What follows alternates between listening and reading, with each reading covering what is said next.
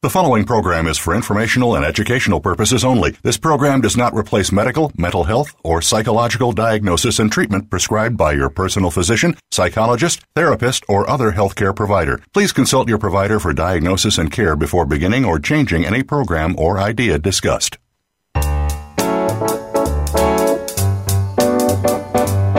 Welcome to Psych Up Live with your host, Dr. Suzanne Phillips.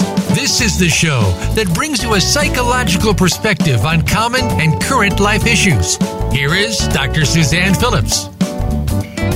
Hi, folks. Thanks for joining me again on Psych Up Live. Thanks for joining me again. Last October 2018, we did a show entitled The Immigration Crisis, an attorney's insider perspective. Our guest was attorney and law professor Sarah Rogerson. Now, 8 months later, Sarah has returned to Psych Up Live to give us an update on what to most of us is a very confusing immigration situation. We're going to address questions like, are there any pathways to citizenship? Is a working visa still a viable possibility? Can a person actually seek asylum in the U.S.? How many children remain separated from parents, and for how long? Whatever happened to the dreamers? Sarah Rogerson is a clinical professor of law at Albany Law School, where she directs the Immigration Law Clinic. That's an experiential course where students represent immigrant victims of crime. Professor Rogerson joined the Albany Law School in 2011 after completing a 2-year clinical teaching fellowship at the University of Baltimore School of Law. There she taught and supervised students enrolled in the Immigration Rights Clinic. She's worked at the Human Rights Initiative of North Texas and as an associate attorney at a law firm with offices in New York and New Jersey. She's a regular contributor to WAMC's Radio The Round Table. Professor Rogerson, it is my privilege to welcome you back to Psych Up Live. Thank you so much for having me. Sarah, let's start with this question. Very often when I'm talking about immigration or you hear people talking, they're asking with respect to immigrants, why don't they just do it the right way? Sarah, what is the right way? Are there still pathways to citizenship? There are paths to citizenship, but they're very, very narrow. And what a lot of people don't realize is that immigration laws existed when most people's grandparents or great-grandparents came to this country.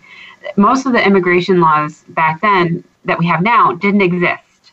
So we're talking about the early 20th century is really when we see our first sort of immigration laws, which is much long, way after most of the immigrants that people who make those comments cite to. The laws that we have now developed really just in the last, I would say, 80 years. And unfortunately, the way that they've developed, one of the first big immigration laws that we had in the early 20th century was the Chinese Exclusion Act. A lot of people don't realize that our immigration law has a foundation of basically excluding people based on race or ethnicity. And it hasn't gotten much better since then. And since then, we've had a patchwork of laws and policies. We do now have the Immigration and Nationality Act, which again is just over in various iterations, just over 50 years old. And it really doesn't provide a lot of pathways. We do have family-based immigration, which is still a viable path. Some of our immigration laws were founded on the idea of family unity, but unfortunately our immigration laws also afford very wide discretion to the executive branch of the government, namely the Attorney General and the Department of Justice, to enact their own policies about who they'll accept in the country. So while there may be a pathway, for example, for asylum seekers or victims of domestic violence, what the executive branch can do is limit those opportunities. And we're in an era right now that is highly restrictive under the Trump administration, where many, many policies are going into effect that narrow those pathways.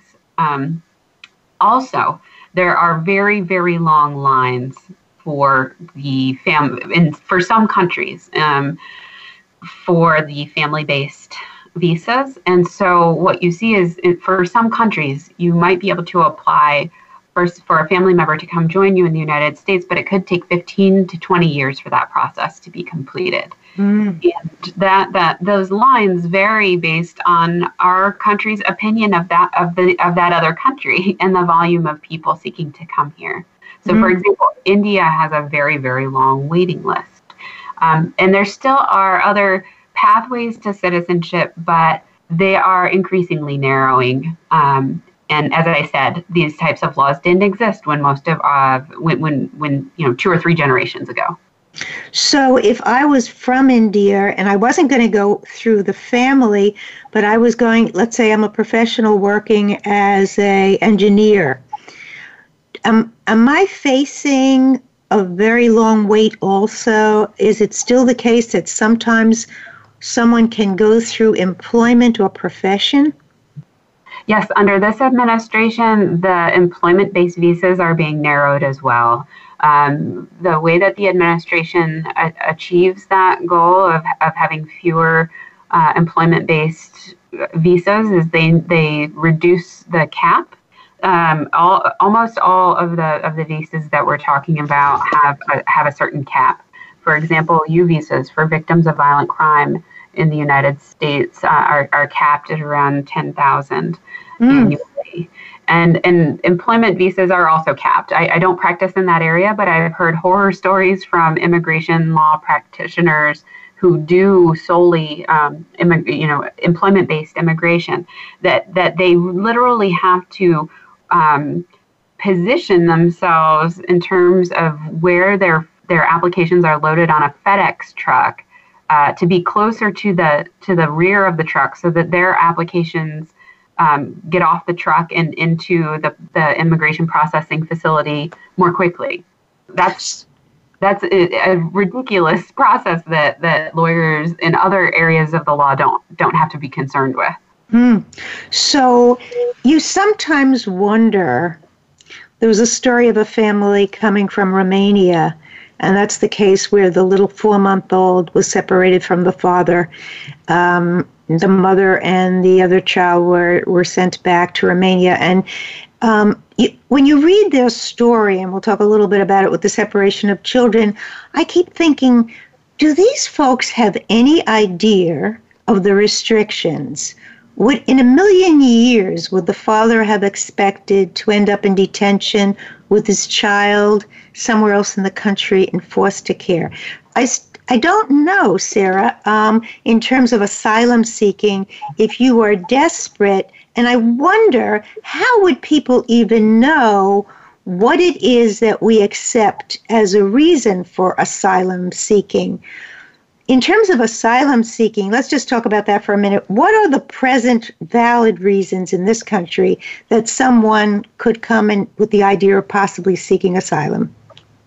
So our asylum standards are codified in our Immigration and Nationality Act. They're in the law, and they're based on the international definition of a refugee. And that is someone who has a well-founded fear of persecution based on their race, religion, nationality, membership in a particular social group, and political opinion. And that group, membership in a particular social group, it sort of has to encompass a bunch of other things. What you didn't hear me list, and what is not articulated in the statute, but has been litigated, are things like, being persecuted because of your gender or your sexual orientation or your diagnosis. There are people who in other countries would be tortured as a result of what would be in the United States a medical psychological diagnosis, but in other countries may be grounds for detention and torture. And so that particular social group category encompasses a lot of other types of asylum seekers. And this administration has gone to great lengths to disqualify what were previously valid particular social groups. For example, the Attorney General, one of the attorneys general under this administration, recertified the case involving victims of domestic violence and young people fleeing gang violence, and took that case back and said, we're going to restrict the ability of these two groups of people to seek asylum at our borders, which is a lawful way of entering this country, by the way. Seeking asylum, you're not required to be a visa holder in order to seek asylum in this country. You present yourself at a border and articulate a credible fear of persecution. And that's actually, even though technically you're undocumented, that's still a lawful way to enter the United States based on the immigration law. Okay, with that in mind, would you have to present yourself at a legal point of entry? You couldn't just somehow figure a way to cross the border or to come in or to come here, I guess, to visit someone and stay. Actually, it depends. So some asylum seekers are able to secure a visitor's visa, and then, as you said, they'll overstay the visa because they have a fear of returning. There is a process to claim asylum. Going to your prior point, it's a very complicated and difficult process, and so not a lot of people know about it before they get here, how difficult it will be. But if they're lucky enough to be connected to a legal services organization or through faith-based community or a mental health community, those are two communities that often refer asylum cases to us. If they're lucky enough to be connected in that way, lawyers can apply affirmatively on their behalf, which means they're not in removal proceedings. They're not being ordered, they're not in the process of being ordered deported by an immigration judge. If someone presents themselves at a point of entry, as opposed to entering unlawfully, there's a different process.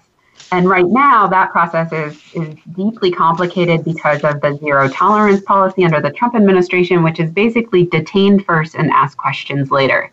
Whereas asylum seekers used to be released on their own recognizance in order to pursue their asylum claim, now that's no longer the case. Somebody also can enter the country without permission whatsoever, and if undetected, still be able to seek asylum. They have to do so within 1 year of entering the country. They can apply affirmatively, and there are waivers written into our immigration laws that would basically forgive the unlawful entry. It's called a waiver process. But in that case, Sarah, as soon as they made the case, if they had been here illegally, that they were seeking asylum, would that, in most cases, immediately result in them being in detention? No, not usually. And that's what's so heartbreaking about some of the asylum seekers that we saw in our area in upstate New York at the Albany County Jail, when essentially 350 people from the border were transferred up to the Albany County Jail, is that some of those people, most of those people actually tried to present themselves at a port of entry lawfully and claim asylum, and they were still detained. And that's not supposed to happen. It's a policy move by the Trump administration, because the theory is if we let people who are fleeing for their lives know that they will be locked up in a jail, then maybe they won't come. And that we know that deterrence policy just does not work. So it seems like it's a very difficult situation, and this may explain why there's so many people in detention. I looked at these numbers, and you correct me.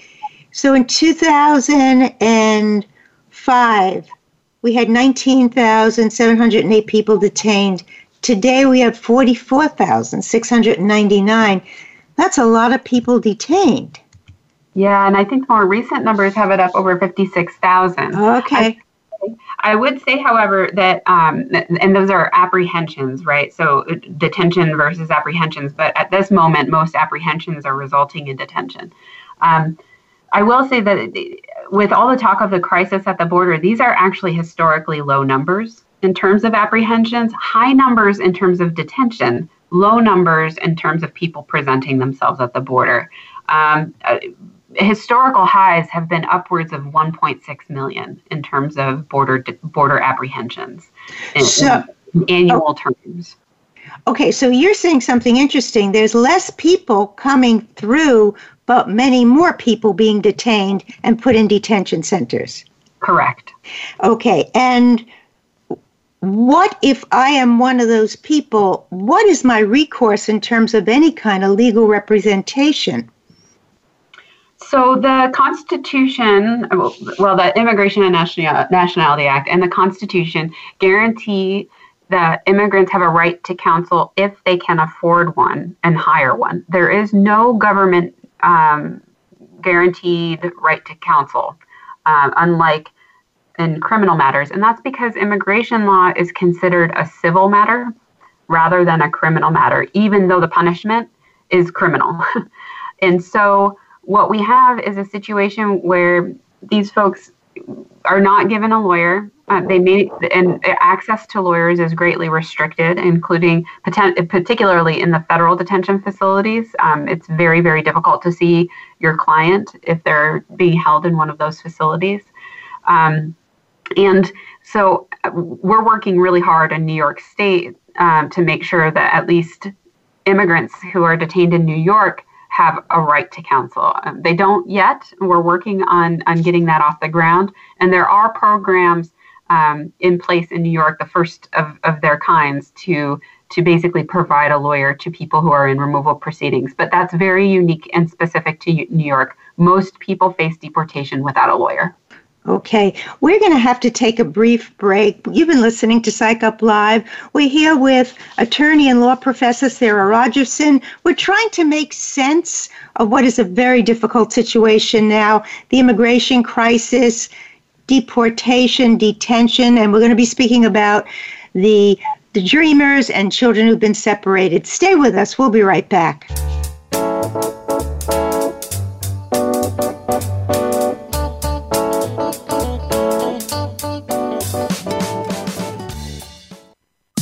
Streaming live, the leader in Internet talk radio, voiceamerica.com.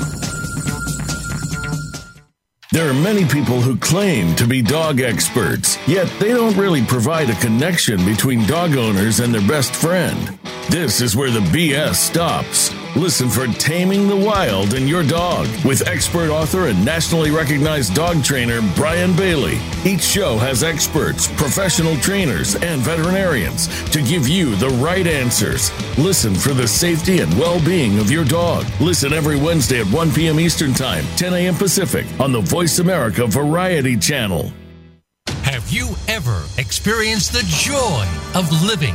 Not just aspects of your life, but the true joy of life itself. Barry Shore has. You could call him an ambassador of joy. From a successful entrepreneur to becoming a quadriplegic due to a rare disease, to his ongoing recovery through swimming and physical rehabilitation, Barry now presents his gifts to others as host of The Joy of Living. All you need to do is tune in. Listen live every Tuesday at 10 a.m. Pacific Time and 1 p.m. Eastern on the Voice America Variety Channel. Are you finding your frequency? It can be described as that space between failure and success. It's the future of digital media. It's finding your voice. It's engaging topics, content, and ideas. Jeff and Ryan discuss the digital media space and all of its aspects. It's about making the mistakes, taking the chances, summoning the intestinal fortitude to step out of your comfort zone, and discovering what you can accomplish when you decide to try, decide to learn, decide that you have something to say, and find your frequency. Live Fridays at 12 noon Pacific Time, 3 p.m. Eastern Time on the Voice America Variety Channel. Think you've seen everything there is to see in online television? Let us surprise you. Visit voiceamerica.tv today for sports, health, business, and more on demand 24/7.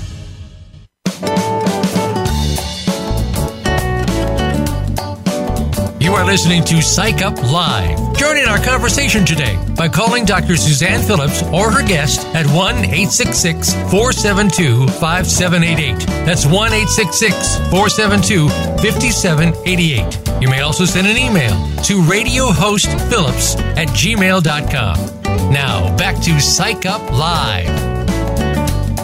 Welcome back. Welcome back to Psych Up Live. We're speaking with attorney and law professor Sarah Rogerson. We were just talking about how people could possibly get representation. New York is in the forefront of trying to get that for people. The question, Sarah, that we've seen it on the news, and I was with a group that was community group responding to immigrants, and there's recent fear and alarm about threats of mass arrests and deportations. Is there anything that you could weigh in on that? Well, that comes from a recent statement from the president himself, who is vowing to, I think it was in a tweet and then a follow-up press conference where he said that he would be asking the Department of Homeland Security to round up additional individuals. This dates all the way back to when he first became president. One of the first things that he did was issue an executive order that expanded both the amount of time that someone can be in the country and be deported essentially without ever seeing a judge. He expanded that from a couple of weeks to 2 years, and he expanded the geography of where that could happen. It used to be within a certain distance from any border, and now it's anywhere in the United States. Who would be the people who would be most vulnerable here to this? Anybody who's been here. Well, first of all, anybody who's undocumented is vulnerable to being detained. But those who are most vulnerable are those who have been here for less than 2 years. They're at risk of not only being detained, but being deported without ever seeing a judge. It's a process called expedited removal, and it's really damaging because in 2 years, think about all the things that you could do here. In 2 years, you could build a whole new life someplace. And have that ripped out from underneath you without ever having to go through the due process of law. Now, what if you were an asylum seeker? You would have basically an affirmative defense to removal, which means that you would, assert your claim. And I don't. There would be some significant procedural difficulties in getting before a judge if you're in expedited removal proceeding. So it gets very in the weeds on the law. But what I will say is you have to have a particularly strong asylum case in order to win in court, because again, under this administration, they're really going after asylum type cases and really narrowing the pathways to gain asylum in this country. And when you think of the logistics of someone who suddenly was picked up and had expedited deportation, even the family, how they would respond would be very, very difficult. How quickly they could get an attorney, how quickly they can bring the asylum seeking into the forefront if that were the case. But you can almost understand why people are terrorized by this.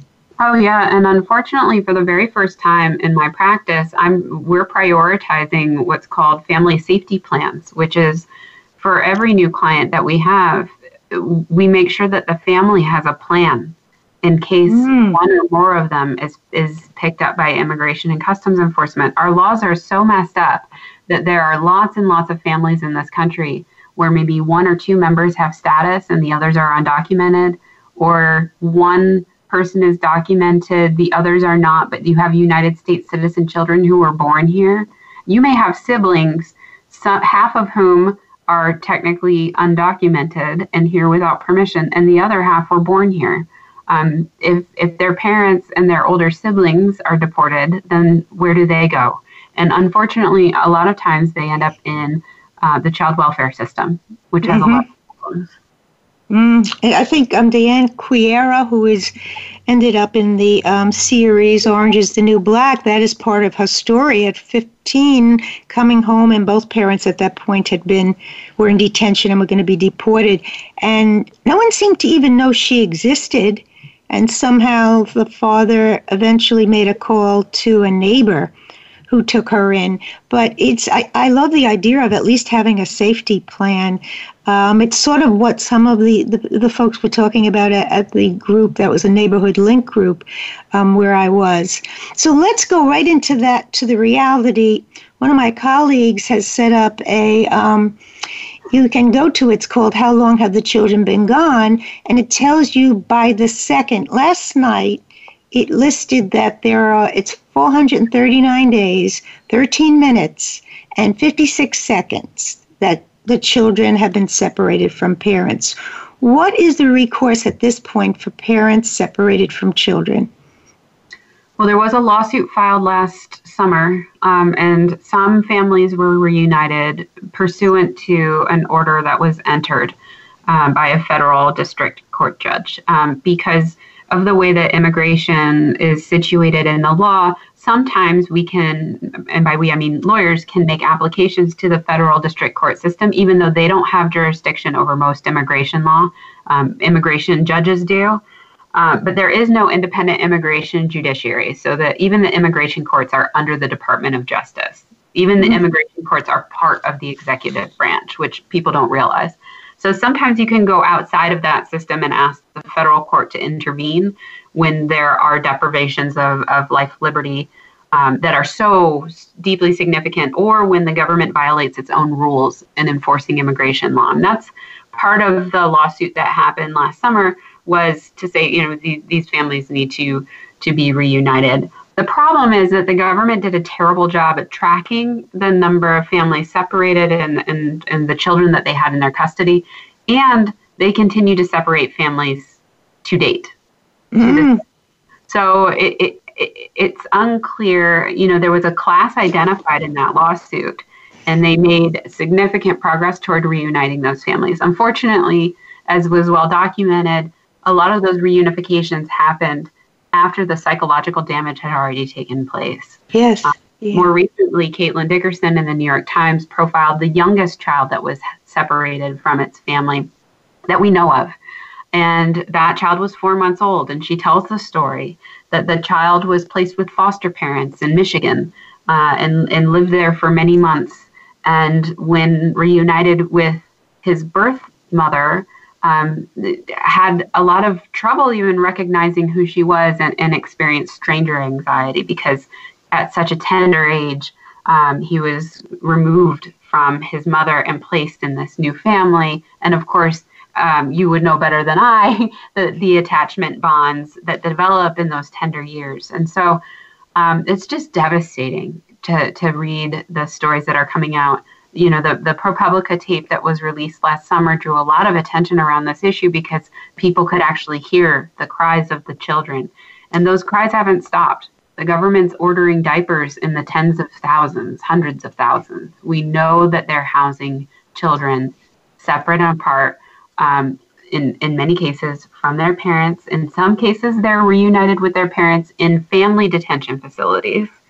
But also, we're still experiencing family separation on the interior enforcement issue that we were just talking about. People who are identified in the interior of the United States, who have lived here 15, 20, 30 years, and have never been afforded a pathway to citizenship. All of a sudden, under this administration, they're identified, and families are separated that way too when, the head of household is detained, maybe working here lawfully and paying taxes. That happens. Undocumented people contribute a lot of taxes by using tax ID numbers instead of Social Security numbers.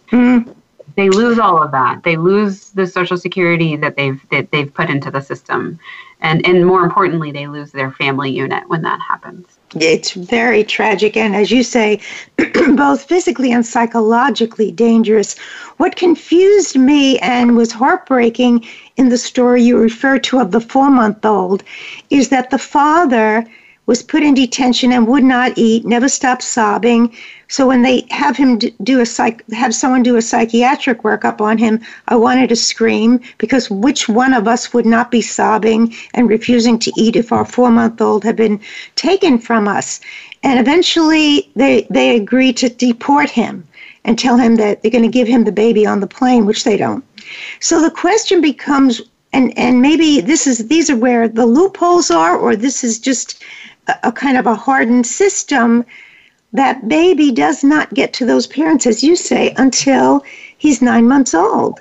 Now, it seems incredulous to us.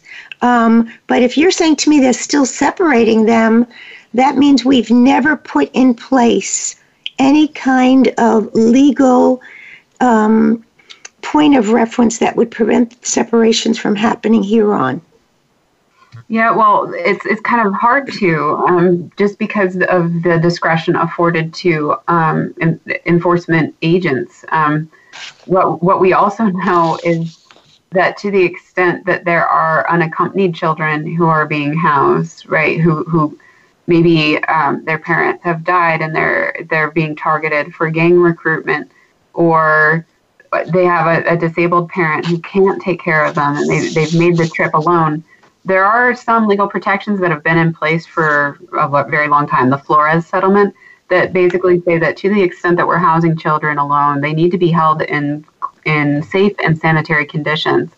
There were oral arguments just today on litigation that's related to that settlement.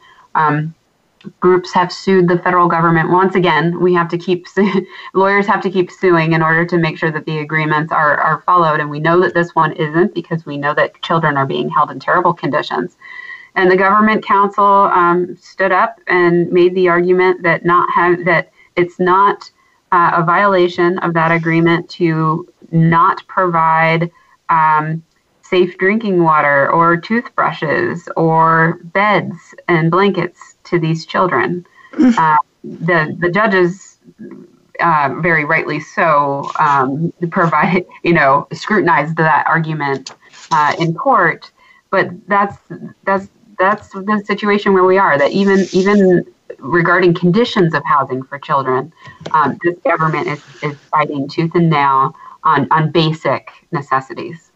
Well, this must apply to the removal of soccer and any kind of extracurricular activity for undocumented minors.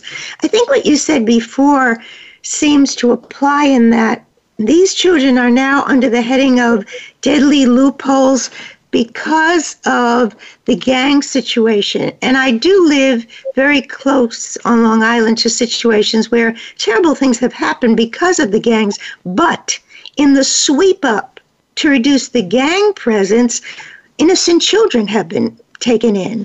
And the fact that you would house children in a situation that just seems less than humane, how could that help any child feel more emotionally more stable?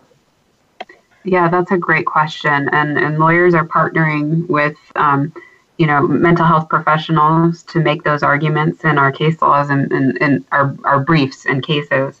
And we often partner with mental health professionals on many of the cases where we represent folks and have to show, sometimes as part of the immigration process, you have to show mental distress or, an impact mentally, physically, or emotionally in terms of showing that you've been harmed to the extent that you are eligible then for a visa. And we work with mental health professionals on that. But certainly with regard to minors, the mental health community is trying to do its best to point out how damaging this is for the development of children. And you're right, the New York Immigration Coalition recently issued a fairly extensive report of the crackdown on youth on Long Island under the pretense that they were engaged in gang activity, which found that far more innocent children were targeted in those roundups wrongly than gang activity, legitimate gang activity identified. And so we haven't solved the gang problem here in the United States, but it's not an immigration problem in terms of immigration enforcement. on the interior. It is a problem of international humanitarian aid and us cutting off these countries and creating situations where children in these countries often have no other choice because the countries are being run by the gangs. And that's right. That's the problem, is that in some parts of Honduras, there are no police because the gangs are the police. And in other parts, there are no gangs because the police are the gangs. And that's what asylum and refugee law was set up for, was if you have this systemic, endemic persecution of groups of people based on characteristics that they can't avoid, they should be entitled to protection if they find their way here to the United States. And again, I can't stress enough, us reducing aid to these countries that are struggling with poverty, endemic poverty, and these social issues makes the problem worse. And not a lot of attention is being paid to those facts. Mm-hmm. And in the meantime, we are significantly cutting aid to those countries. In one case, and it's in Valerie Lucelli's book, Tell Me How It Ends, a youngster comes here to escape the gangs. He goes to high school here on Long Island, and the gangs find him, knock all his teeth out. And by some miracle, there's a program at one of the colleges, and some pro bono lawyers, Sarah, take up his case and send him to another area in New York where he can find some safety.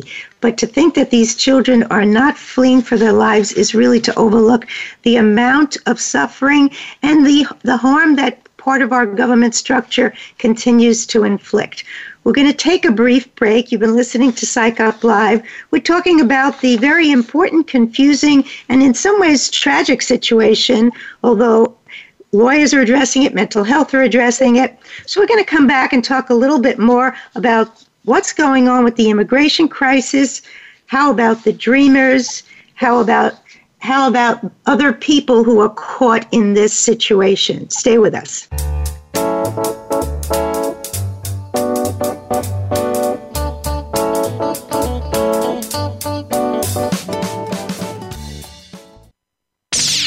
The Internet's #1 talk station. #1 talk station.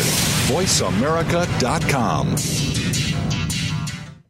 Are you or someone you know interested in attending college? With both college tuition and college enrollment up 60% since 2002, there is a lot of competition, and careful planning needs to be a part of the process. Tune in to Getting In, a college coach conversation, hosted by Elizabeth Heaton and featuring a team of college coach experts. We'll bring you the tips, techniques, and know-how to navigate the road to college and do so the smart way. Listen live every Thursday at 4 p.m. Eastern Time, 1 p.m. Pacific Time on the Voice America Variety Channel. All round the outermost rim of the shield, he set the mighty stream of the river Oceanus, creating Achilles' shield in Homer's The Iliad, Book 18. Rachel Carson in The Sea Around Us said, "All at last return to the sea, to Oceanus, the ocean river, like the ever-flowing stream of time, the beginning and the end." Moyer's Environmental Dialogues with Dr. Rob Moyer offers lively dialogue and revealing narrative inquiry into how individuals are overcoming obstacles and creating a greener and blue planet Earth. Tune in Thursdays at 3 p.m. Eastern, 12 noon Pacific on the Voice America Variety Channel. Want an insider's pass to everything that goes on in Hollywood? Join Summer Helene every week for Behind the Scenes. Summer Helene is known as the Duchess of Hollywood because she knows the insiders, legends, and celebs, and brings the stories, the gossip, and the backstage scoop. It's the real Hollywood, though, so this program is for adults only. Behind the Scenes can be heard live every Friday at 4 p.m. Pacific Time and 7 p.m. Eastern Time on the Voice America Variety Channel. Become our friend on Facebook. Post your thoughts about our shows and network on our timeline. Visit Facebook.com/Voice America.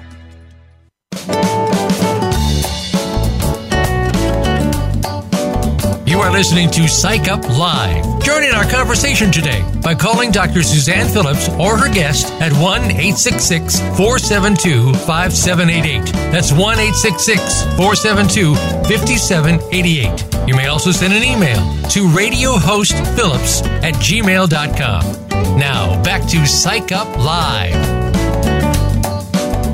Welcome back. Welcome back, folks. We're speaking with Professor Sarah Rogerson, the head of the Immigration Law Clinic at Albany. For years, she's been working in the immigration field. Sarah, during the break, we were talking about dreamers. What is the status of dreamers at this point? Well, so it kind of depends on what you mean by dreamers, but we have a couple of, when we talk about dreamers initially, we were talking about, the young people, the students, young professionals who, under the Obama administration, really organized an exceptionally effective movement to say, we came here when we were kids, and we're contributing to American society. We are Americans. We feel American to our core, and we don't deserve to be treated like second-class citizens just because there is no pathway to citizenship for us under existing law. And what the Obama administration ended up doing, because there was, a lot of resistance in Congress to the DREAM Act, the several iterations of it over many, many years, President Obama essentially spearheaded a program that we now know of as DACA, Deferred Action for Childhood Arrivals.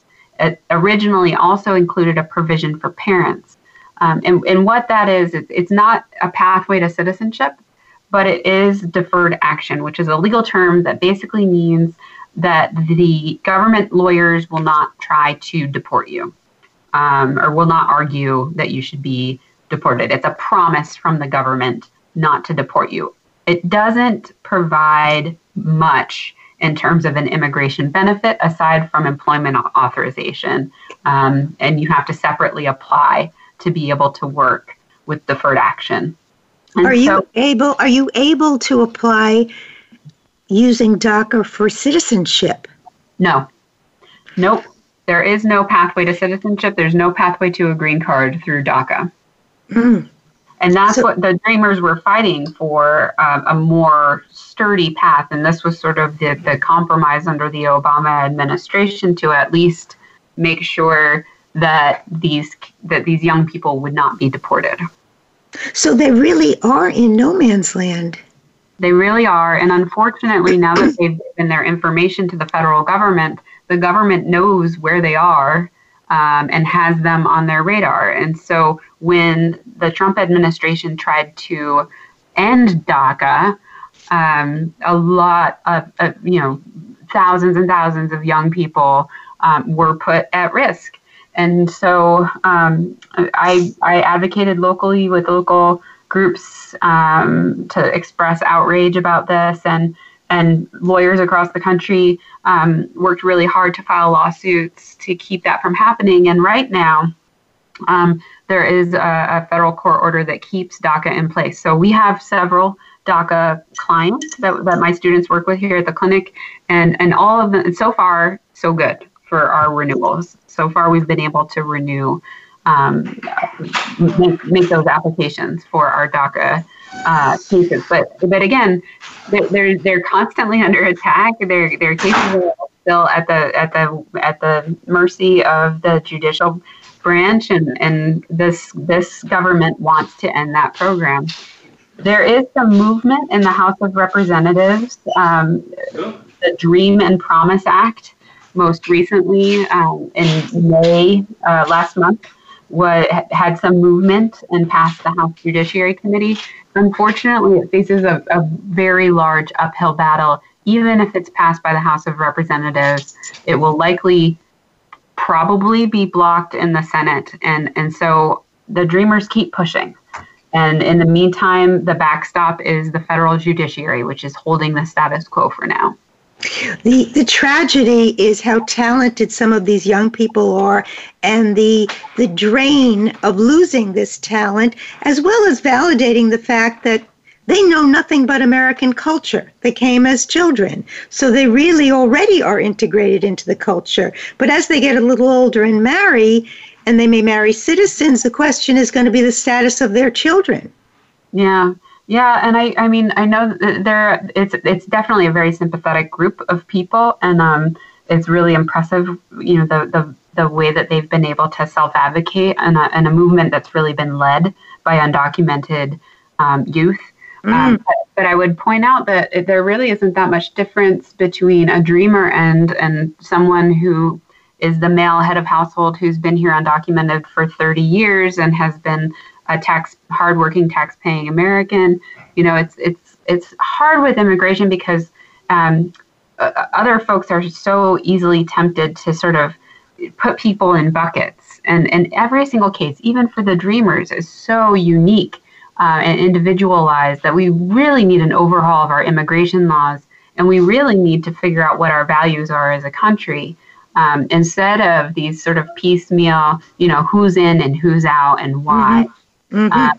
And I'm constantly advocating that we need to stop treating immigration violations as criminal violations, because they're not. They don't stand up to the laws, the criminal laws that we have on the books for things like stealing and manslaughter and horrible crimes. Those are not comparable to immigration violations, and yet we punish them the same way that we do. In some cases, deportation is a death sentence because someone will be returned to a country where they will be targeted and killed. Mm-hmm. Mm-hmm. You once said in our earlier show that a teenager who broke the law is in a much better position than an undocumented youth or a dreamer who's getting A's. That's right. In some cases, because at least in the criminal court, they may have a stronger right to counsel. And so a lawyer might see their case. We know in immigration cases that the presence of a lawyer dramatically influences whether or not the case will be successful by astronomical percentages. But unfortunately, there just aren't enough immigration lawyers to represent the number of people who need it. Mm-hmm. Part of that is because the federal government does not fund legal aid offices to do work with undocumented people. It's actually prohibited that if you are a legal aid office under the Legal Services Corporation, which is the federally funded lawyers that many people go to for housing rights or, civil rights that are violated or discrimination or, pretty standard types of cases. If you can't afford a lawyer, you try to access a lawyer through legal aid. Legal aid is prohibited by the federal government. They're not permitted to assist the vast majority of undocumented immigrants. Which means they have to find a private attorney. Or a nonprofit organization. Yeah, like yours. Yeah. This is where you come in. So tell us, where have you seen things actually work? Because I know you've helped many, many people. Yeah, I mean, more recently, unfortunately, the effort that we have to put into this is increasingly Herculean. So immigration lawyers have to work harder for every single case that they win. Most recently, we assisted the highly publicized case of a homeless shelter cook. His name's Kanima Nagoran, and he have lived in this country for many years. He married a United States citizen, his wife Lisa, and his job was cooking in a kitchen for a homeless shelter and feeding upwards of 500 people a day. Under this administration, he had been checking in regularly, as he was supposed to do. He had an application pending through a family-based petition through marriage to stay here, and so he was following all the rules. And when he went in for a check-in, the Immigration Customs Enforcement officials decided to detain him. And then they moved him to Batavia, which was 4 hours away from us here in Albany. Oh, my goodness. So we assembled a team here at Albany Law School, a team in New York City that helped us with emergency federal proceedings, Gregory Copeland and Sarah Gilman, who have their own nonprofit, Equal Defense Fund. And then we had help with the University of Buffalo School of Law, Nicole Hallett and her students. Because Kenemo was moved to the western part of the state, he was moved to a federal court jurisdiction that we are not admitted in here in Albany. So we got this full team together across the state to argue his case. His application was approved shortly after his case hit the media, and then the federal court intervened, and ultimately we were able to keep him here in the United States, and we're working on the application. But as you say, it's fabulous. But look at what it took to protect this man. So, in the interest of time, if our listeners are mental health workers, families of immigrants, other attorneys, what are the names of any organizations that you think would be valuable for people to know? If you're interested in border issues, some of the leading organizations doing incredible work on the border are the Innovation Law Lab. You can Google all of these organizations. They all have have donation pages set up that are completely legitimate. Another organization is El Otro Lado, and then Raices, which is RAICES. For Dreamers, the organization to check into is United We Dream. They're a national organization. And then here in New York, the New York Immigration Coalition, and in Albany, the Legal Project. Those are all organizations that I've worked with over the years. Sarah, I want to thank you so much for coming back on Psych Up Live. This is such a difficult area. You really clarified some important points for us.